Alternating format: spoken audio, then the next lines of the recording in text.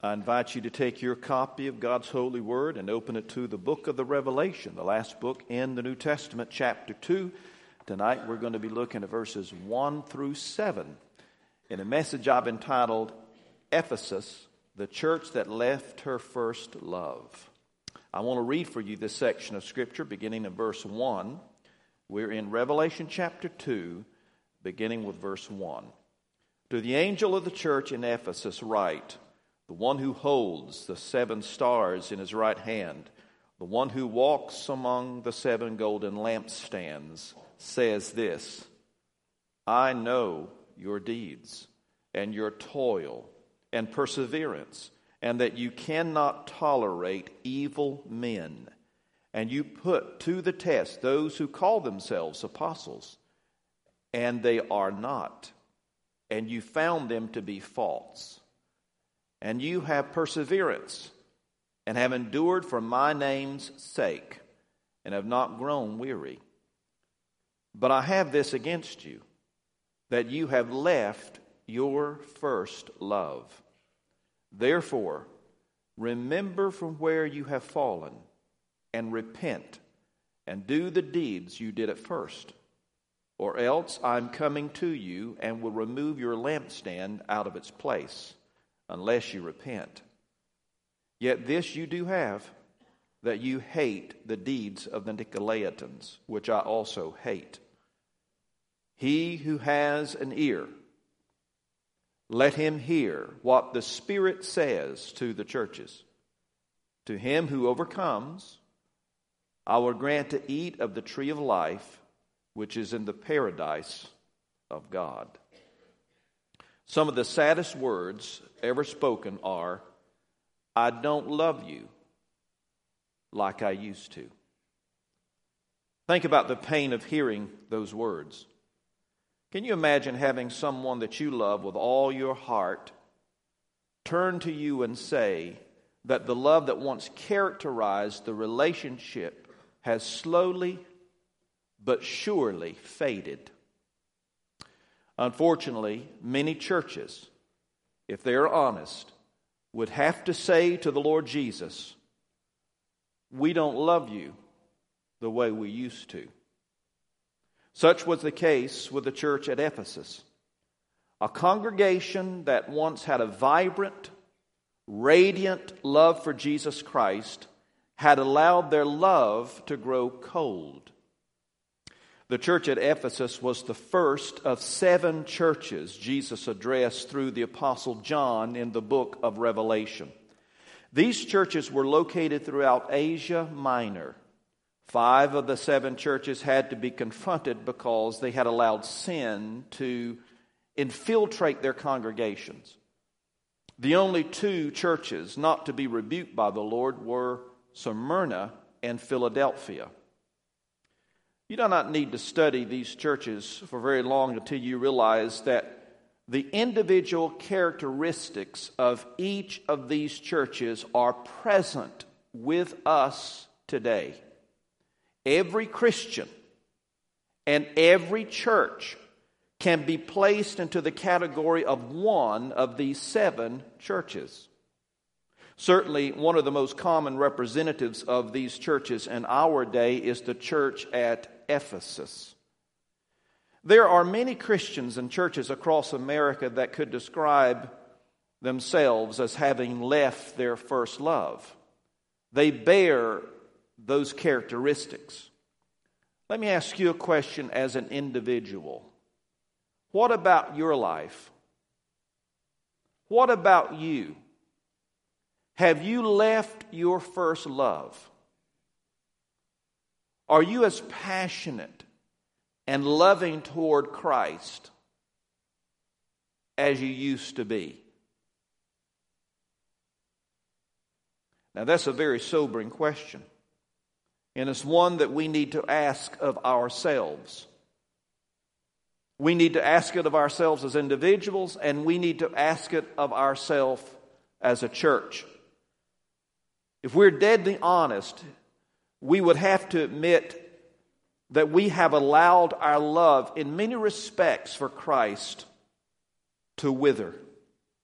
If this is true in your life, and if this is true in our church's life, what we need to experience is what the Bible calls revival. We need a reviving of our love for Christ. You will notice that each of these letters follows a similar pattern. For this reason, I will be using the same basic pattern in our study of each of these 7 churches. Now, as we turn to Revelation chapter 2, verses 1 through 7, we begin to see an example of a church that left her first love.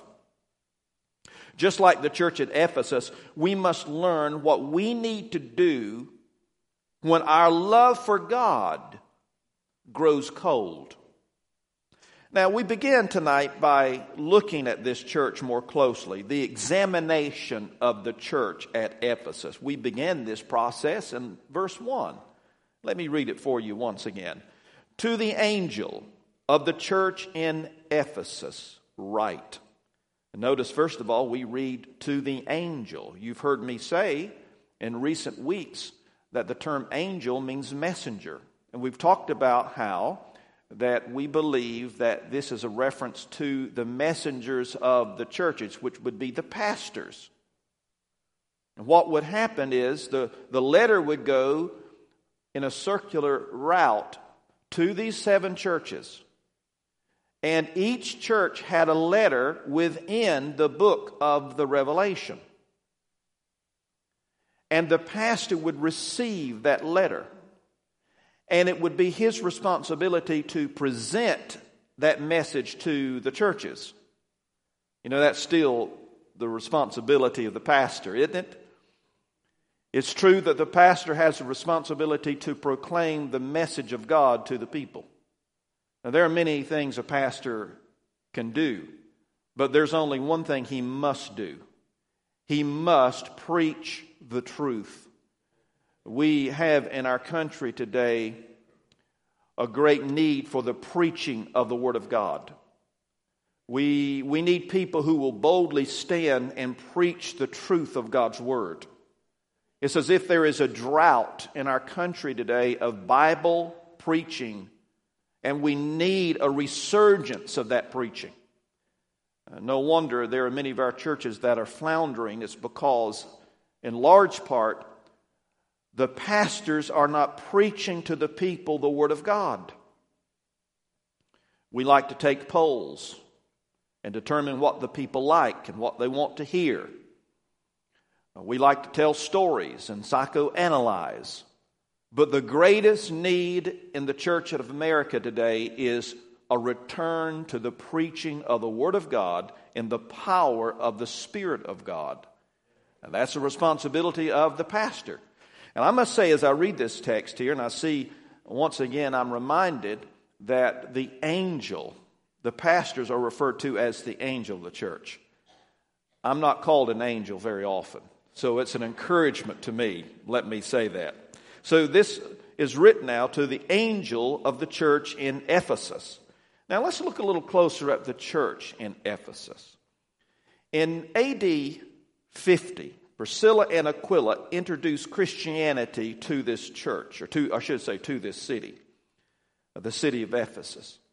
And when you begin to think about how the church began with Aquila and Priscilla, it just reminds you of the stout leadership that this church had. I mean, if you wanted to create a who's list of church leaders, this church had a tremendous advantage in that they had some of the greatest leaders in the early church. As I mentioned, these two, Priscilla and Aquila, but also we find that Apollos preached at Ephesus. He was known for being an eloquent preacher and well loved by the people who heard him. Paul established a resident ministry there in 52 AD. And we can read about his ministry that lasted 3 years in the book of Acts, chapters 19 and 20. His understudy, Timothy, pastored in Ephesus after Paul left. He was a young, vibrant preacher. He had learned from the Apostle Paul. Paul had discipled him and encouraged him and trained him and put him to service. Onesiphorus and Tychicus also ministered in Ephesus, two great leaders as well.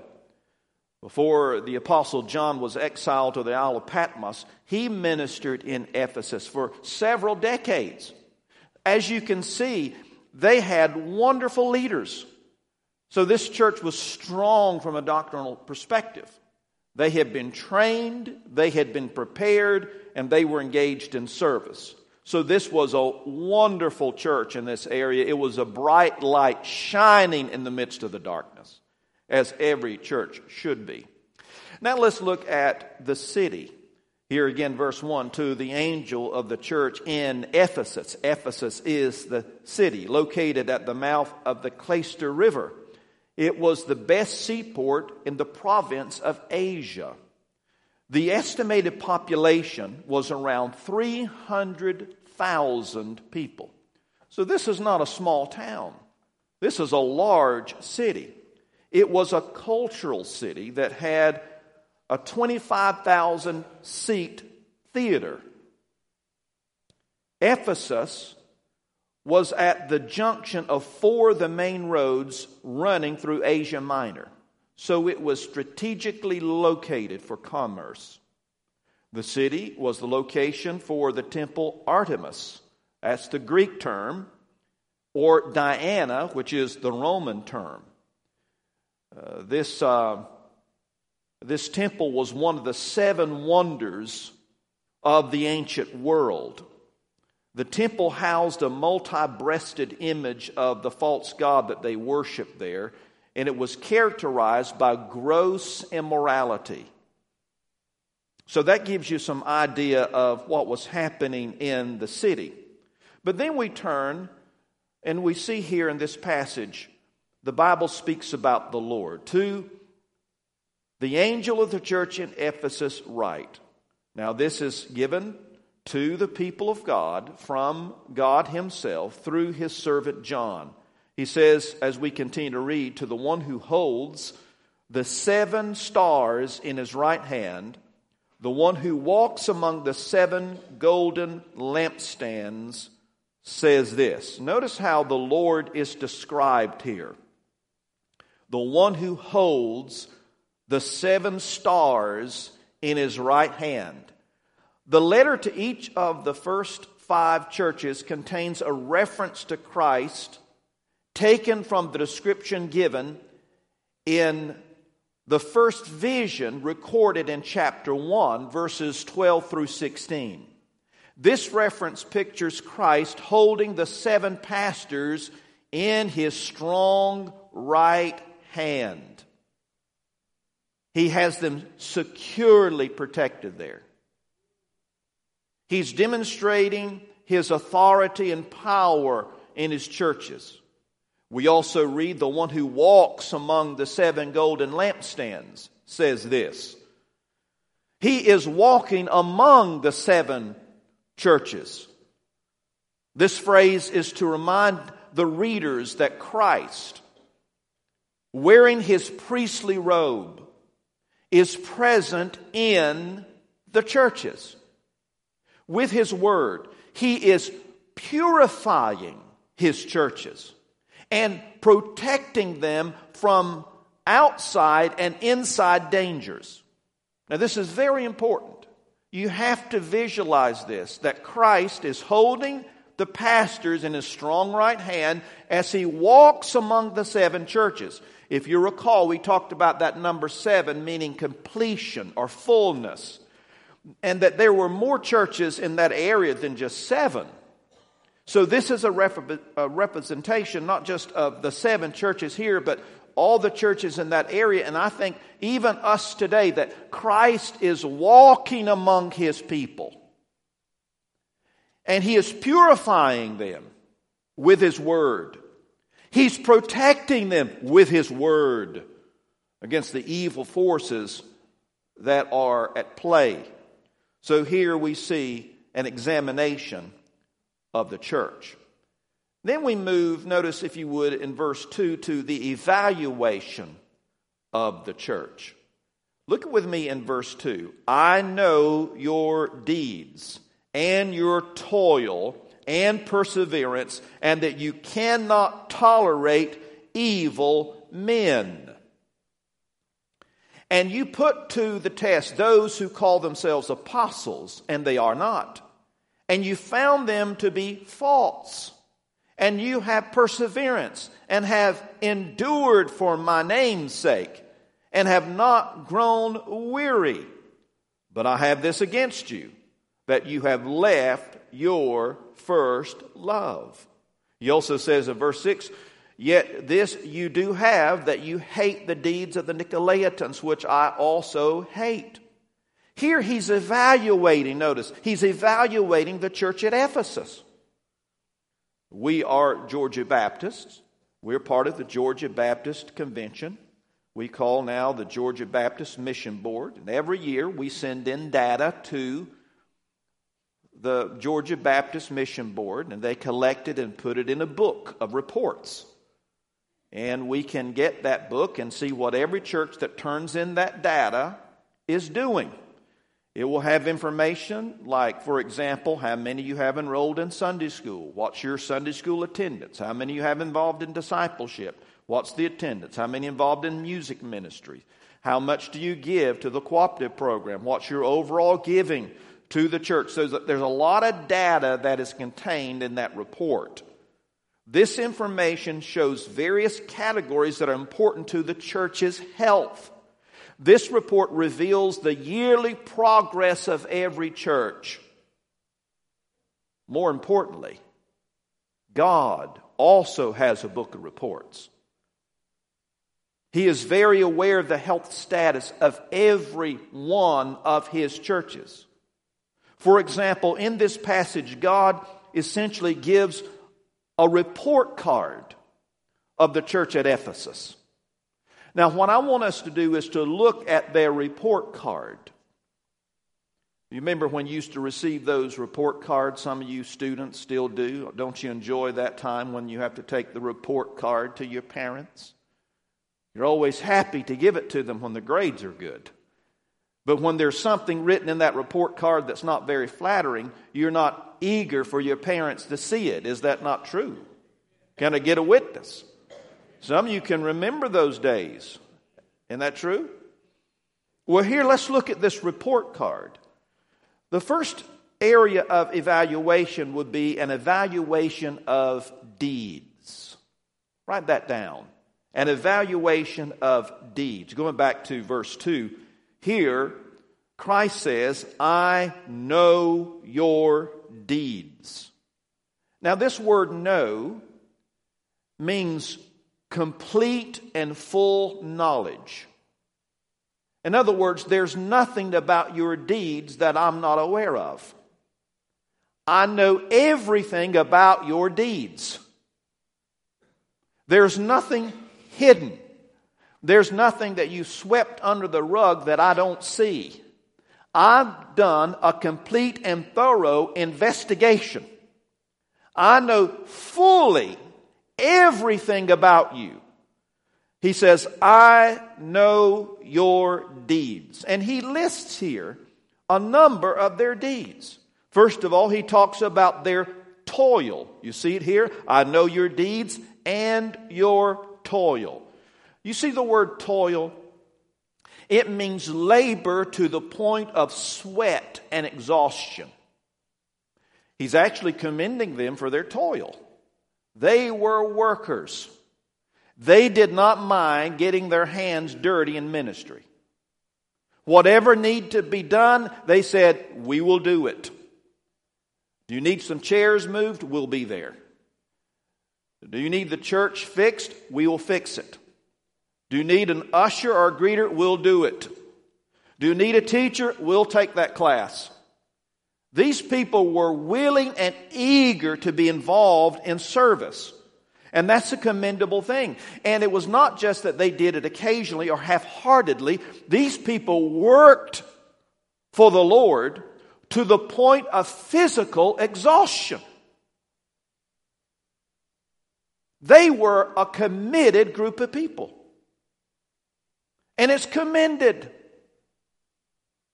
As Christ examines their deeds, he finds that their deeds are filled with toil, labor for him, and he's pleased. He also mentions perseverance. Notice with me, he says, I know your deeds and your toil and perseverance. That word perseverance means patient in times of difficulty. How many of you know that the Christian life is not a piece of cake? How many of you know that living as a Christian is not easy? It does not mean that if you become a Christian, you are immune from trouble and you'll have no more difficulty in life. That simply is not taught in the Bible. And anybody that tells you different is not using the Bible as their source of information. As a matter of fact, the Bible says in this world you will have tribulation, but be of good cheer, Jesus said, I've overcome the world. In this world, we are going to have difficulties and struggles and hardships and disappointments and trials and afflictions and adversity.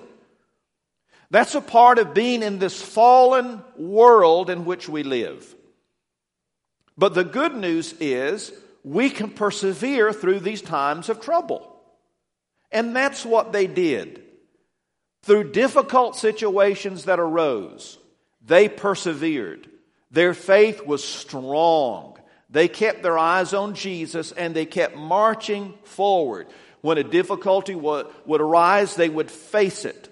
They would get it behind them and they would move on. So here Christ is commending their perseverance. Their deeds are spectacular. Then notice also he says that they had no tolerance for evil. The last part of verse 2, or reading on down in verse 2, he says, I know your deeds and your toil and perseverance, and that you cannot tolerate evil men. No tolerance for evil means that they were separated unto holiness. Now this is something that you rarely hear preached in our churches anymore, about being separated from the world. One of the greatest problems we have in the church today is that we have become more like the world. We're warned throughout scriptures about this problem. How that we have to be very careful that the world does not press us into its mold according to its standard. We're warned not to love this world nor the things of this world. And we as Christians have this struggle daily. I was talking recently with my wife. I mentioned this in one of our services this morning. We talked about, in particular, students. There's some of you students here tonight, and I really feel for you because I know you are facing intense pressure. Peer pressure is enormous. Now, there's always been peer pressure from the standpoint of a negative impact. But I think today it's even more so a problem. We know that you are facing these problems and you look out and it seems that all the young people are doing something contrary to what you believe is true, what you've been taught is true. And you begin to wonder, is it really worth it to live for Jesus? I mean, I'm the only one. I'm the only one left. Is it really worth the sacrifice to do the right thing? Well, these people felt that pressure from this idolatrous environment in which they lived. Yet they did not tolerate evil. They sought to separate themselves unto God for the purpose of being holy unto Him. You know, the Bible says that we've been called to holiness. The Bible says, be ye holy as I am holy. Now, there's no way we can be holy in and of ourselves. I'm thankful that when we accept Christ as our Savior, we are declared righteous by God. We're declared to be holy by virtue of our relationship with Christ. But that doesn't mean from a practical standpoint that we always live a holy life. That's what God is doing when He begins to change us and conform us to Himself, to the image of the Lord Jesus Christ. We are being changed. We're being transformed into the very likeness of the Son of God. And you can't be transformed into the likeness of Christ without becoming holy in practice. And we're not talking about a self-righteous behavior where we try to, with all of our might, do what's right.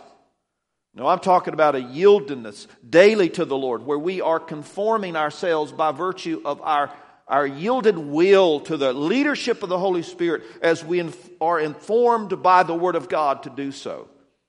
And in doing that, we become holy in our position and in our practice.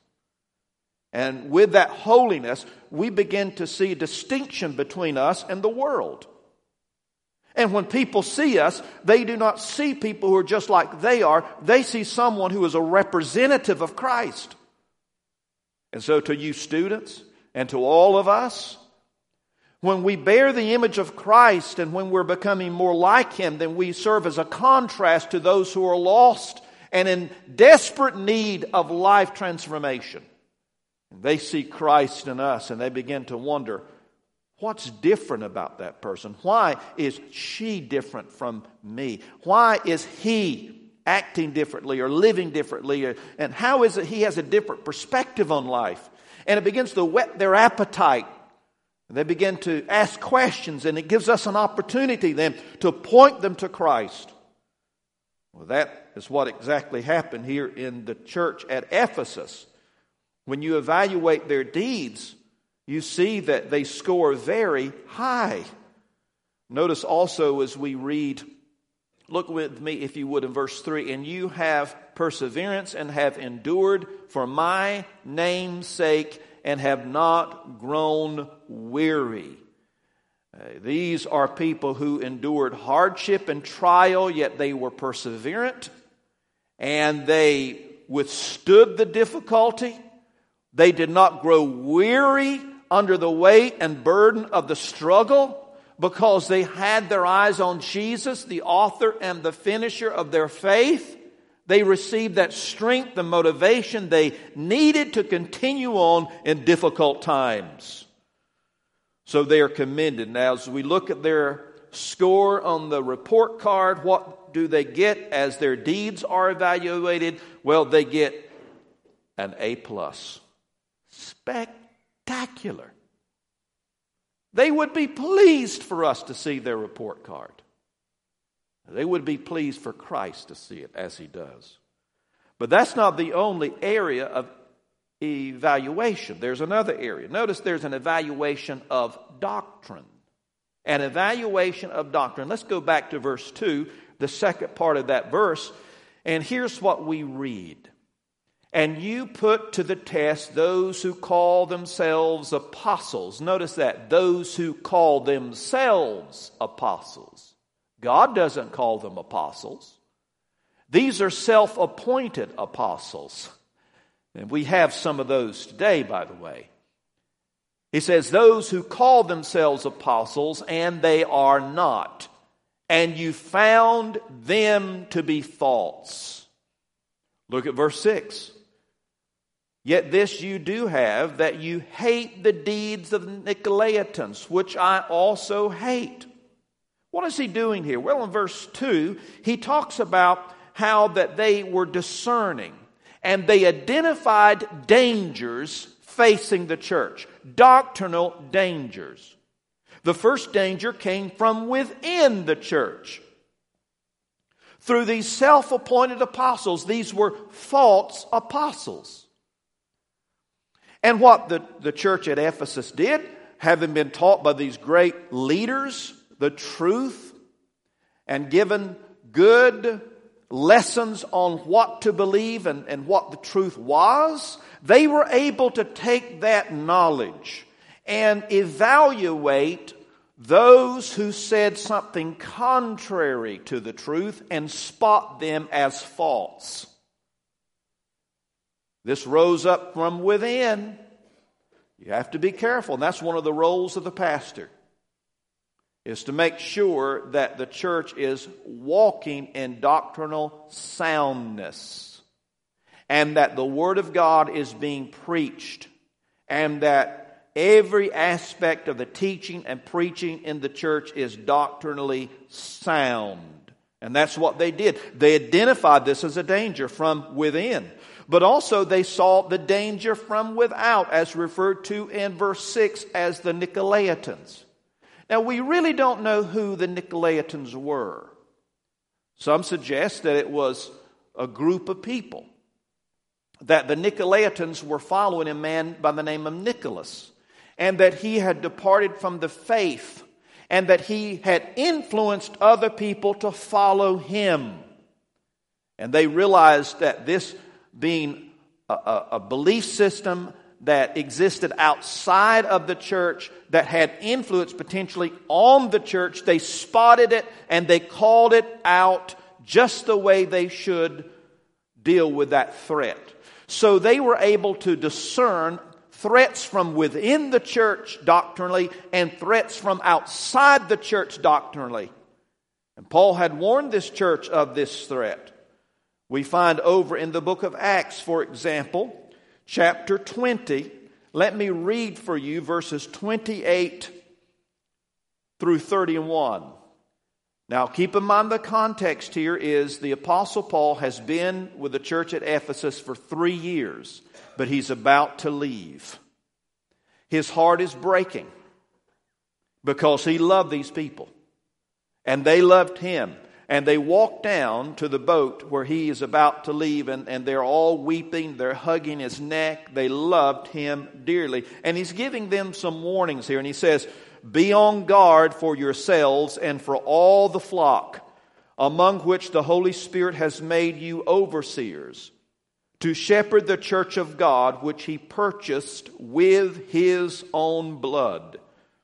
I know that after my departure, savage wolves will come in among you, not sparing the flock.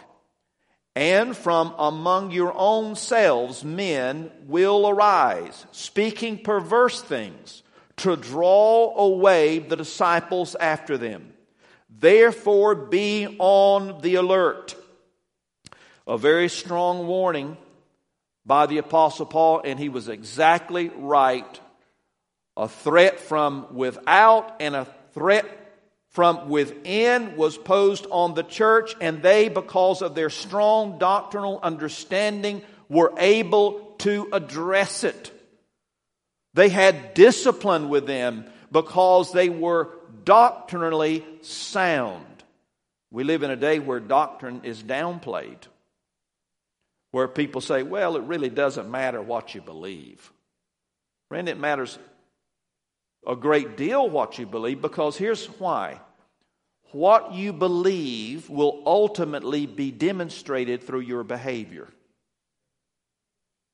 What you believe will ultimately be demonstrated through your behavior. And that's why it's so important that we as God's people be doctrinally sound, that we know the truth, that we study the Scriptures in detail, and make notes and seek to apply the Word of God to our lives so that we can be strong and identify any threat from within or without. As we look at their report card, under the area of evaluation of doctrine, what do we find? We find that they receive an A+. They can be commended because they have sound doctrine, A+. But that's not the only area of evaluation. There is a third area, and that is found in verse 4. It's an evaluation of their devotion. Let me read verse 4 for you. Christ says, "But I have this against you, that you have left your first love." Here he gets at the heart of the problem. Their devotion to Christ had begun to wane. Their hearts toward God were growing cold. And Christ sees it. He knows it. He confronts it. And herein lies the heart of the problem. When it came to their hands, they had hands involved in ministry, working hard, toiling for the Lord. When it came to their head, they had a good knowledge of the truth. They were strong doctrinally. But when it came to their heart had grown cold toward God. Does that sound familiar to you? As an individual or as a church, have you grown cold toward God? Has there been a time in your life where your love for the Lord was greater than it is right now? If so, then you are in need of revival. You're in need of revival. Our doctrine is important. Our deeds are important. But if our devotion is not what it should be, it won't be long until those other areas begin to suffer as well. Our love relationship with the Lord must be kindled. And we must fan the flame of our love for the Lord so that it will grow and get stronger. Just like any other relationship. Think about the relationship with your husband or your wife. You have to spend time investing in that relationship, or your love for your spouse will grow cold and it will create problems in the relationship. Your fellowship will not be what it should be. And if we neglect our devotional lives to the Lord, where we express love to Him, and we fail to get into His Word and seek His face and go to the Lord in prayer and be among God's people, learning of Him and worshiping Him with spirit and in truth, then it won't be long until our hearts will be just like those of the Ephesians in this passage. They will grow cold toward the things of God. How many of you have in your home a three-legged stool? Anybody? A three-legged stool. You know what a three-legged stool is, don't you? A three-legged stool is a stool that obviously has how many legs? 3. You're a very intelligent group of people. That stool has to have each of those legs to be usable. You take away any one of those legs, what happens to the stool? It will fall. If you sit on a stool that has only 2 legs, you're going to fall on the floor. 3 legs of a three-legged stool, each leg is important to the stool. Here in this passage, we see the three-legged stool being evaluated. The three-legged stool in this passage would include deeds, doctrine, and devotion. All 3 are important. And this evaluation finds the deeds were spectacular, A+. The doctrine, sound, A+. The devotion, stale, F. They failed the test. One of the legs of that three-legged stool was missing, and it caused a collapse. Friend, this is a very serious problem for this church. The evaluation should have startled these people. It should sober them. And it should us as well, as we learn by way of application to look at these 3 areas of our lives: our deeds, our doctrine, our devotion, to make sure they are where they should be. And then notice the expectations of the church. What did Christ expect of this church? Well, it's clearly outlined in this passage in verse 5. He expected them to remember. This is the remedy. This is what they needed to do to correct the problem. This is how they could reattach that leg that was missing from the stool. Verse 5, therefore, remember from where you have fallen. Remember. Regularly, we take the Lord's Supper here so that we can do what? remember. Stirs our thoughts. It reminds us of what Christ has done for us and our relationship to Him. It is essential that we remember how God has saved us, how He has changed us, how He is transforming us, who we are in Christ Jesus, and what we have in store for us ahead. If we fail to remember these things, our hearts will grow cold. We need to stir up our memory. Remember what you used to do when you first got saved.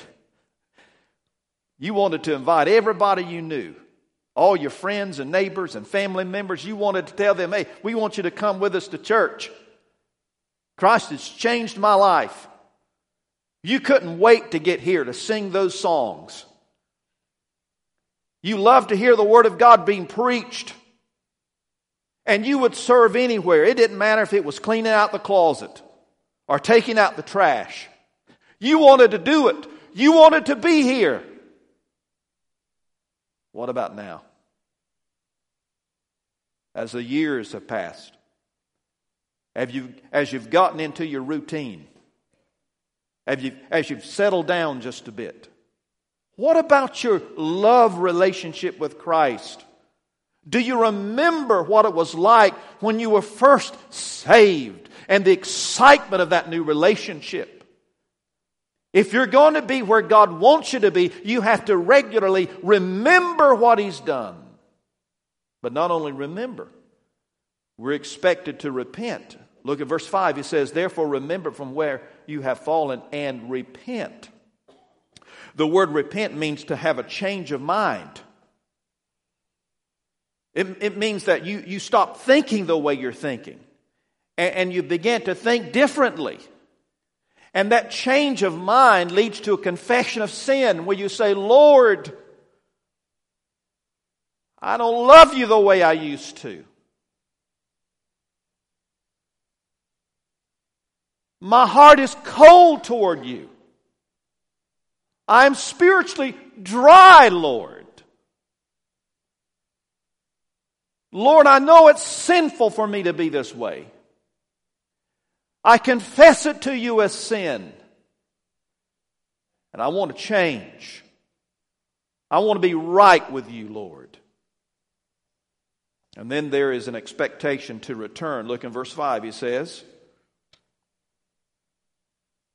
and do the deeds you did at first. You have to return. Remember, repent, return. What do you return to? You return to your devotion to Christ. Where you get on your face and cry out to Him and love Him. You get in His Word and you say, Lord God, speak to my heart. I'm listening. Your servant is listening. And Lord, where do you want me to serve? What do you want me to do so I can demonstrate your love through ministry, Lord? Lord, what can I give to advance your kingdom? I'll do whatever you want me to do. I will go wherever you want me to go. That's what we've been called to do. That's what this church is told to do. Remember. Remember. Repent. Return. A loving father or a faithful teacher always gives instructions to his children so that they can correct their failures. God does the same with His children. And then we see, notice the elimination of the church, and this is very sad. Look in verse 5. He says, or else I'm coming to you. Now this is a final warning. When he says, or else, he's serious. This is a final warning. What's the final warning? The final warning is a fated witness. Or else I'm coming to you and I will remove your lampstand out of its place unless you repent. The lampstand represents the church that influenced the people around them. And he says, I will remove your witness. I will remove your influence. I will remove your church. Every day across America, churches are closing. You say, well, that'll never happen at First Baptist. That'll never happen here. A lot of churches have said that now do not exist, including the church at Ephesus. It does not exist. God removed its lampstand because it did not correct the problem. You know, everywhere we go, we see warning labels. They're on everything these days, from medicine to snack food. They're used to caution us about dangers involving the use of certain types of products. The problem is that many people ignore the warnings, resulting in the possibility of serious injury or death.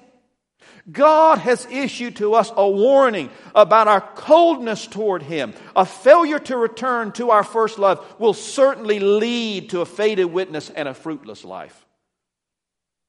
And finally, and I have to hurry, notice the exhortation to the church in verse 7. There's an exhortation to hear. He says, hear. Notice with me, verse 7. He who has an ear, let him hear what the Spirit says to the churches. He says, listen to me. Hear what I'm saying. Don't let it go in one ear and out the other. Listen. So frequently we hear the Word of God and we close our Bibles and walk out and forget. We are forgetful hearers. But he says here, hear what I'm saying. And then notice there's the exhortation to heed, as he says in verse 7. To him who overcomes, I will grant to eat of the tree of life, which is in the paradise of God. He says, I want you to hear, and I want you to heed what I'm saying. Do it. And then there is hope, the exhortation of hope. And he mentions hope through the tree of life, as he notes here in verse 7. The tree of life represents eternal life.